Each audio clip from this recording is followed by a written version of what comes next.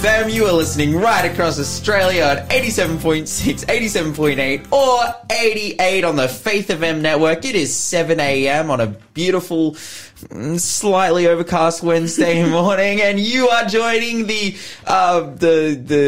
team. The Yay. Lawson and Renee team. Yay, Lawson and Renee. Renee, how are you doing this morning? I'm pretty good this morning. It was quite a stressful morning getting here. Yeah, the car didn't want to wake up this morning. I was like, wake up! And he was like, Wait, did you run out of battery? Or? Yeah. Oh, and because it's tough. early, it was hard to get people. I was like, I'm gonna have to wake up people. Yeah, and I woke up a friend, and she didn't have jumper leads, so I was like, so I'm just gonna wake up the whole of Dorms to find these leads. But eventually we got there. So yeah. Yeah, that's so good. You ran in here usually we get here a fair bit before the show, but you're running in at 6:58. Yeah. Good stuff. No, that's awesome. Shout out you. Who eventually got you on the road? My friend Jazz. So. Shout out Thank you, Jazz. Jazz. Such a legend. You're a legend. Let's go. What am I grateful for this morning? I don't know.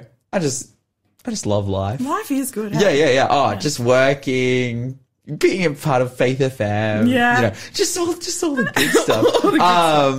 Man, I'm actually really looking forward to today's interview. It's all about, what is it about? Yeah, it's about relationships, how to find a marriage partner, which is especially, I guess, relevant, to us, apparently, because we're both single. Oh, yes. And so we're definitely in that place, and I'm sure there are a few listeners in that place too. Yeah. But yeah, and you're either you're gonna have two reactions to this. Yeah. What is it? Okay, you're either gonna be stoked, yes, this is exactly what I need to hear, or you're gonna just be a roll bit your eyes, be not again. Mom, stop telling me to get married. Good stuff. You're listening to the Breakfast Show podcast on Faith FM. Positively different. Hey, Renee, what's going on in the world of positively different news this morning? I'm glad you asked, Lawson. Let me let you know what's happening. Okay. Well, a son, his name is his name is Sean. His last name is, I'm not going to. Wild. His last name is Sean. He's Sean Wild. Sean Wild. His mother has, a few years ago, she's passed now, but she had Alzheimer's disease. And so he decided for her final years, that he would take her traveling around the world. So he took his mother Mary to Nepal to, escape the harsh winter of Ireland. And he was really amazed when she started walking and talking again during their trip, even learning new words. And so he decided to because of that trip, he decided to keep her traveling with him for the next 18 months. She got to enjoy a festival of color in the Himalayas. She got to roam across the mountains in Italy and feel the sand beneath her feet at the tip of South Africa in her final years. And for Sean, this was something that he felt he could give back to his mother. These experiences, he loves, he just loves his mom so much, who his mother is just such a generous, kind-hearted woman. He says that she was the best thing in my life. Unconditional love is a thing you don't get often. And she always gave it, even though she had a tough life. Alzheimer's disease, if you're aware or our listeners aware, it's actually quite a sad something to happen. You mourn the loss of your friend, your grandparent, your partner, as they lose their memories of you so it was really good to see her just, regaining some of her capabilities when he went with her to Nepal. And the doctor said that it was all the new stimulation. Everyone wanted to talk to her and she loved it. So, he's just sharing his memories and, just how happy she was. He said that she was happy before she had her disease, her Alzheimer's disease. And she actually they say that positive and happy people usually get a bit more positive and happy when they get, Alzheimer's. And he was just sharing his memories in this article. He said that when he would put her to bed at night, sometimes she would say, "You are good," or "I love you." And, for him, he says that was enough for him. So Wow.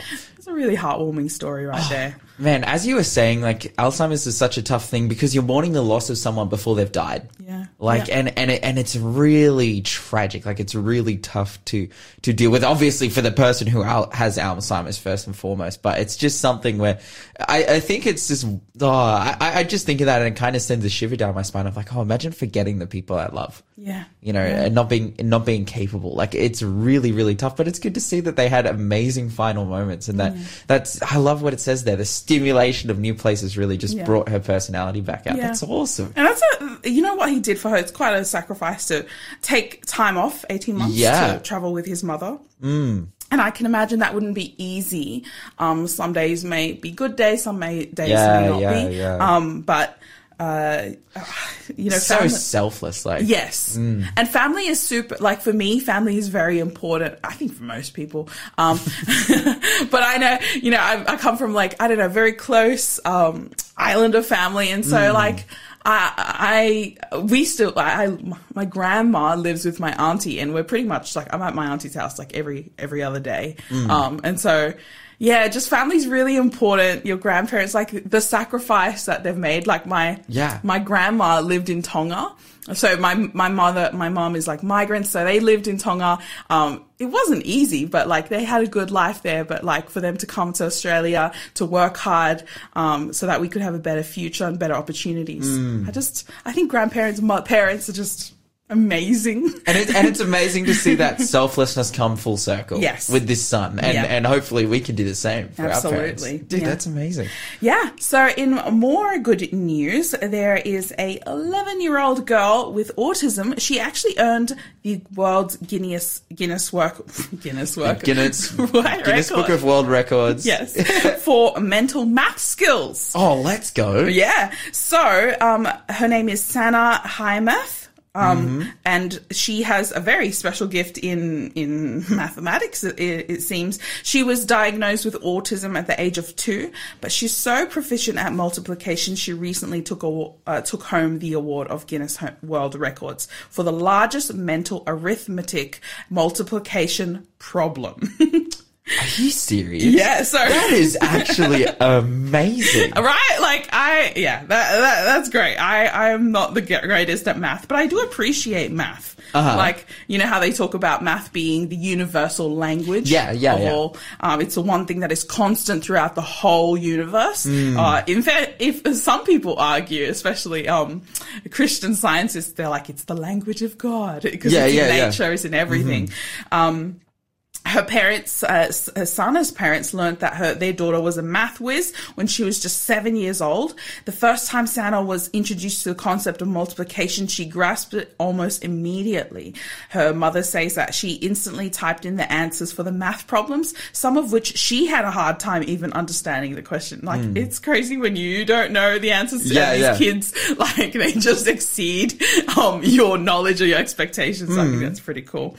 Unfortunately, she did fail the second grade at maths, but that was only because she couldn't write 1 to 20 with a pencil and a pen. So, she knew the answer. She can type it in, but she didn't know the answers. But her parents have continued to push her and to encourage her in this gift that she has, and she's done around well. Setting world records. Yeah, right. That is amazing. You're listening to the Breakfast Show podcast on Faith FM. Positively different. That is epic. All right, in news today. This is really big. This is really big news. All right. Basically, the Vatican has moved to explicitly criminalize the sexual abuse of basically anyone, adults or minors, by priests who abuse their authority, and to say that lay people who hold church office can be sanctioned for similar sex crimes. So this is stuff we've been covering on Faith FM for a long time. Like, the way that the Catholic Church is moving in this specific issue. Of course, we've had the Royal Commission into Church Abuse here in Australia. And so it's always been like a big topic in the realm of religion and Christianity for us. And, this is a good thing. All right. So it is big. Yeah, you're right. Like reading this morning, I'm like, oh, this is Pope Francis commanding to the whole world of, explaining, announcing to the whole world of Christianity, and specifically Catholicism, that sexual abuse is a criminal offense, and priests who engage in it will be prosecuted. This is massive. This is a huge move. And it's not just, the children. Like, it's everyone. Because this sexual abuse by, the clergy or by priests does not just extend to children. There are many people who are vulnerable. Even over the age of 18. And this is the thing that we've talked about so many times on Faith FM, is the idea that what creates this circumstance is the celibacy of the priesthood and the confessional, that you make a bunch of people be celibate, and then furthermore leave them alone with a person. Yeah, exactly. Yeah. You put them in compromising situations, and it's like, okay, this is the A1 thing that needs to be changed, and it's unfortunate and sad that they're not changing it, because it is tradition. Like, there is no biblical basis. They can just change it, and it doesn't matter if there's a biblical basis. The Catholic Church has the ability to change it. Yet they won't, but it's good. This is a good step. Like, I'm as much as I was just critical, this is a good step. And I think even furthermore, the depth that this law goes to, it recognizes that adults can also be victimized by priests. This was the next part that the law stipulates, is also criminal activity, which I was so interested in. It says the Vatican also criminalized the grooming of minors or vulnerable adults by priests to compel them to engage in pornography. Now, this is a classic, a textbook. It's very specific. Yeah, well, because this is a textbook method of grooming. Oh. Basically, getting a young or a vulnerable person to view pornography, to kind of get them into it's comfortable with sexual things, essentially. And then you do the work there from kind of building up your rapport with them and dismantling them, and then so they're really looking into just avoiding, the beginning of they're getting it at the root. They're getting it at the heart. And I'm like, wow, that is actually fantastic, because it's child abuse. Even the previous step of showing minors or anyone pornography that does not want to see it is abuse. Yeah. 100%. It's abuse, but particularly with children, it is child abuse. And so they're taking this stand that I think is really great. And I'd love to see sanctions like this, but we already see this kind of thing in law. But it's amazing to see it in church, and that they're specifically criminalizing people for it, because they should. Because it is a crime, it is illegal, and it's crazy that it's taken this long for it to to happen in church law. But I think it's a fantastic thing going forward. Obviously, I'm not the biggest supporter of the Catholic Church. I love the people of the Catholic Church. I'm not the biggest supporter of the Catholic Church, but I think what I am a big supporter of is people in the Christian world making moves towards good morality. Yeah. And not necessarily legislating it in law and church and state, but rather taking a stand on an issue. And I'm like, this is a good stand to take. This is a stand that every church should take. Regardless of affiliation. This is 100% a really, really good thing. Okay, I have a story coming out of Australia that absolutely blew my mind for a couple of reasons. We're going to actually talk about it and discuss a little bit, get a bit opinionated.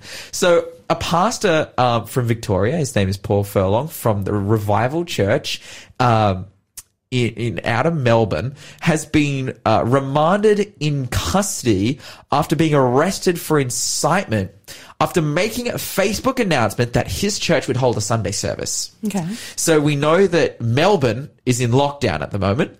And, because of COVID-19 cases, they've gone into lockdown. But this person has specifically made the point, Paul Furlong, he's gotten on Facebook and he's declared that we are to obey God rather than men. Of course, quoting Acts chapter 5:29, Peter, who they say we ought to obey God rather than men, and they get beat up and thrown in jail, and it looks like this guy does too. And, he goes on to make the point that COVID is a New World Order hoax. It's just a cold. There's no scientific proof it exists. And listen, I want to sit here. just refute this idea, not about COVID being real, but his justification for going to church and then his further like reprimanding. I think that honestly, like his custody is kind of fair, like his arrest. It is pretty harsh, but I will say this, okay? So Acts chapter 5 and verse 29. You're looking at a world that is targeting Christians specifically from a theological perspective to oppress them. Yeah. That's what's going on, is that they're saying, we are not letting, like, because they're going out and preaching, and then the people say, no, we're going to throw them in jail if they preach. Yeah. And then Peter and the group of people, they go out and they preach anyway, and then they're thrown in jail. And we see this happen all around the world today. And we're definitely looking at a reality in the future where this kind of thing could happen in Australia. But what's going on in Melbourne is not that. Yeah. The reason I can say that is because it's not just churches that are being shut down. It is everything. Literally everything. Sports events, restaurants, shopping centers, like everything. Literally everything is being locked down. This isn't an attack on churches. This is an attack on churches from a theological perspective either, which is what was going on in Jerusalem at the time when Peter says we ought to obey God rather than men, because it's a theological issue. Yeah. No, this is simply 100% a government, imposed lockdown, which, people say, oh, that's oppressive because COVID doesn't exist. But that's beside the point. You can't then make the claim, oh, we ought to obey God rather than men, taking on Peter's stance, because that's just not the situation. And so I've seen this, and you know what? Like, him being put in jail like this is probably going to create division. Yeah. It's going to make the secular world around us kind of look at Christianity and say, wow, what a bunch of silly guys. But it's also going to make the Christian world kind of, I think for some people who don't necessarily think this through, they're going to stand up and they're going to be like, oh, this is oppression. We need to stand against oppressive powers in our government and whatnot. And 100%, I have another story that I can't get to this morning about, like, all these things, legislated morality and stuff in Northern Ireland. But my point is like, guys, this is not the hill to die on. This is not the hill to die on. Please, like, again, it's pretty harsh, like, to be arrested for this, but, for incitement especially, and that could definitely set a precedent into the future. But come on, man, it's a lockdown for everyone. Let's see what happens in the future. You're listening to the Breakfast Show podcast on Faith FM. Positively different. I think it's time for us. Right now, though, we've come to our interview section, and we've got David Haupt on the phone. David, are you there with us? I am. Morning, guys, and good morning to your listeners. Good to be back. Yeah, so good to have you this morning. Unfortunately, we don't have you in person, but we got you on the phone. It was great having you in the studio last week. But it was great. Yeah, it's always great to be there. But sadly, my work takes me all over. Good stuff. Well, we know you're working hard and doing some amazing work in the area of community services and mental health. But today we want to specifically talk about a topic that is, I guess, quite alluring for myself and my co-host sitting beside me. We're talking about how to choose a life partner for marriage. Now, we are both single people and not currently in the process of choosing. And so I guess we've got someone who is married. Yes, help us. Yeah, you're the expert. Teach us. Like, please. Cry some single tears. What a coincidence that we're talking about this with two single people on the radio. Oh, Isn't yeah, that how amazing? good. This is a teaching session for us. We're your students, basically, in this session. Guys, let me open up with a text, and I'm going to give you my paraphrase to this text. Mm-hmm. It says, if you marry, you have not sinned, but you will have trouble. Ooh. Mm-hmm. Now, if you have your Bible there, check out 1 Corinthians chapter 7, 28.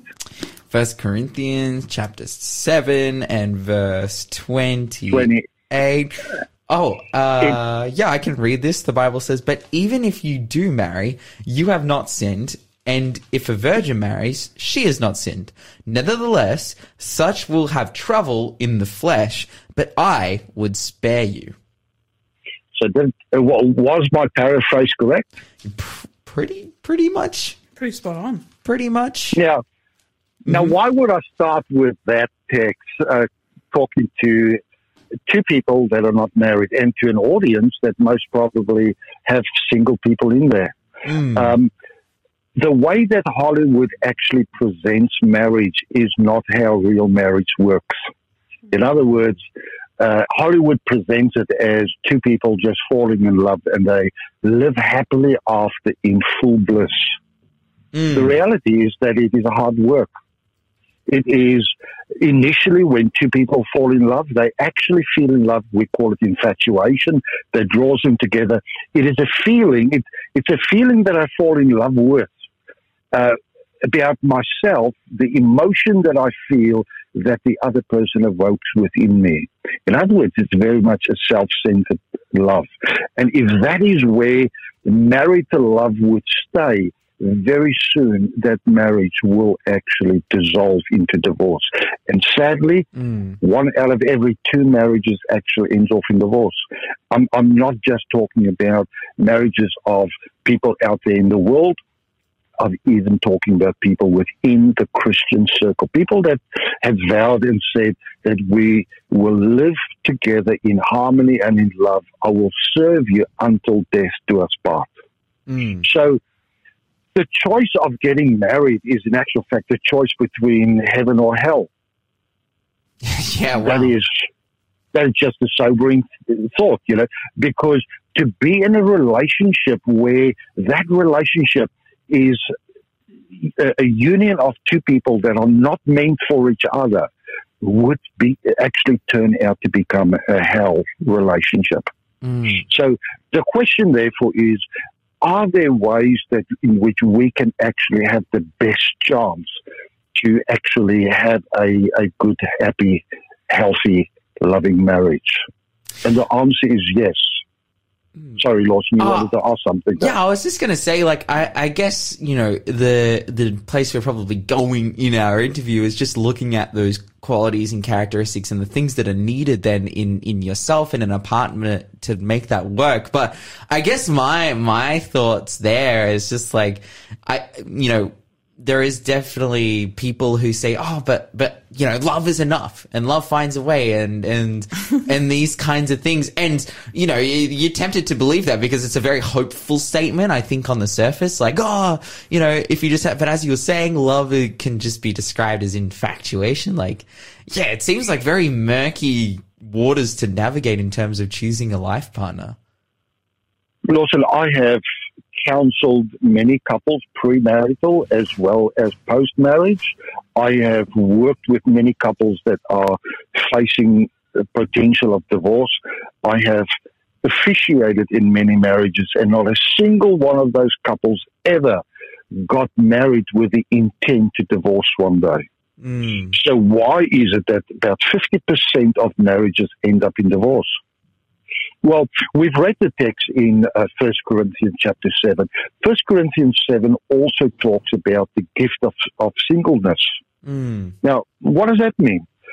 Paul is in actual fact inferring here that all of us come into this world as single. In other words, not connected to a life partner. And most people, or a lot of people rather, want to use their life partner to give them the identity and the worth and the value. And that is the foundation of codependency, which actually will destroy marriage. Yeah. So when Paul talks about singleness, he's in actual fact saying to individuals that enjoy your singleness, enjoy the time that you have freedom, connect with your God, make sure that you find out your identity, that your identity does not come from a life partner, but in actual fact is spoken by God alone. Make sure that you know who you are, know your value, and from that perspective, I'm not just looking for the best life partner, but ensuring that you are the right partner whom your spouse is going to get married to. So many couples I have experienced have entered into marriage expecting that their spouse has to become the author of their life. In other words, speaking the worth and the value, and very shortly that marriage is in trouble. Sorry, I interrupted you there. All good. Renee, you had something to say? Yeah, I do have a question, David. Yes, for these people who, I guess, haven't taken the time in their single life to find themselves and find their identity and secure that foundation in Christ, but they get in a relationship, and they're finding issues. Like, are you saying, you're not saying this, but like, I'm like, does that mean they have to break up and then find themselves, or can they still find themselves in that relationship? Like, is there hope? There is hope. Remember that Paul says that if you do get married, there will be trouble. This is one of the core areas where trouble will be had. And in other words, it is a matter that couple then, when they realize that they entered into a marital relationship and they came in expecting that their spouse needs to speak their worth and value, that there's going to be hard work for them, and that they need to put the hard yards in. Search for someone, search for an older Christian couple that's been married for many years that can guide them, if they have got godly parents that can guide them, if there is a pastor or a Christian therapist that can guide them through that to discover their true value in God. This is one of the core areas that I find that we so readily neglect in preparing couples for their marriage. So it's never too late. I'm not a person that believes in divorce, except, when people when they've tried everything and there's just no hope and their lives are in danger. I believe that moving away has a space for that, but most marriages actually can be saved if people would in actual fact turn to God as their source of value and identity. I appreciate that you share these, like, your perspective on marriage is very real. Like, what you share is very real, and you're like, it's hard. Like, marriage is hard. And for as a single person listening, I really like my life right now, to be quite honest. I like it right now, But, so I'm just wondering, genuinely, I'm like, if it's so hard in marriage, what makes it worth the risk then? Oh, you want to go to the gold medal straight away, Renee? I'm sorry. I believe that God designed us to share our life with someone else, that our wholeness comes from a union between two people and in a relationship with God. It's very interesting in Genesis, and I'm just going straight off my away from what I prepared for this morning. I believe that God, when he says, let us make man into our likeness, into our image, he actually refers to the plurality of God. Father, Son, and Holy Spirit, triangular relationship. Because of love, he creates, and in so doing, he creates man to be in a triangular relationship. Husband, wife in a relationship with God, and because of love, they also create life. Isn't that phenomenal? Yeah, wow. That year God gives us the opportunity to duplicate that triangular relationship. And Renee, to be honest with you, because I've been married for 39 years this year, and to the same wife, and we have gone through deep, high times, low times, but we've stuck together. We've promised each other that divorce is not an option, and we've worked through a lot of stuff. Wow. And today, I look back, I can't think myself in being without my wife. She's part of me. She brings a wholeness that I would not have had as a single person. But it is vital to enjoy that singleness time, to do the things that you would not be able to do during marriage, because you've got to think not of yourself, you've got to think about someone else. Even when I spend money, I first connect with my wife and say, hey, honey, I've seen something I'd like to buy. What's your thoughts on that? As a single person, you don't need to do it. As a married person, you actually bring the other the whole time into the equation of your decision-making process.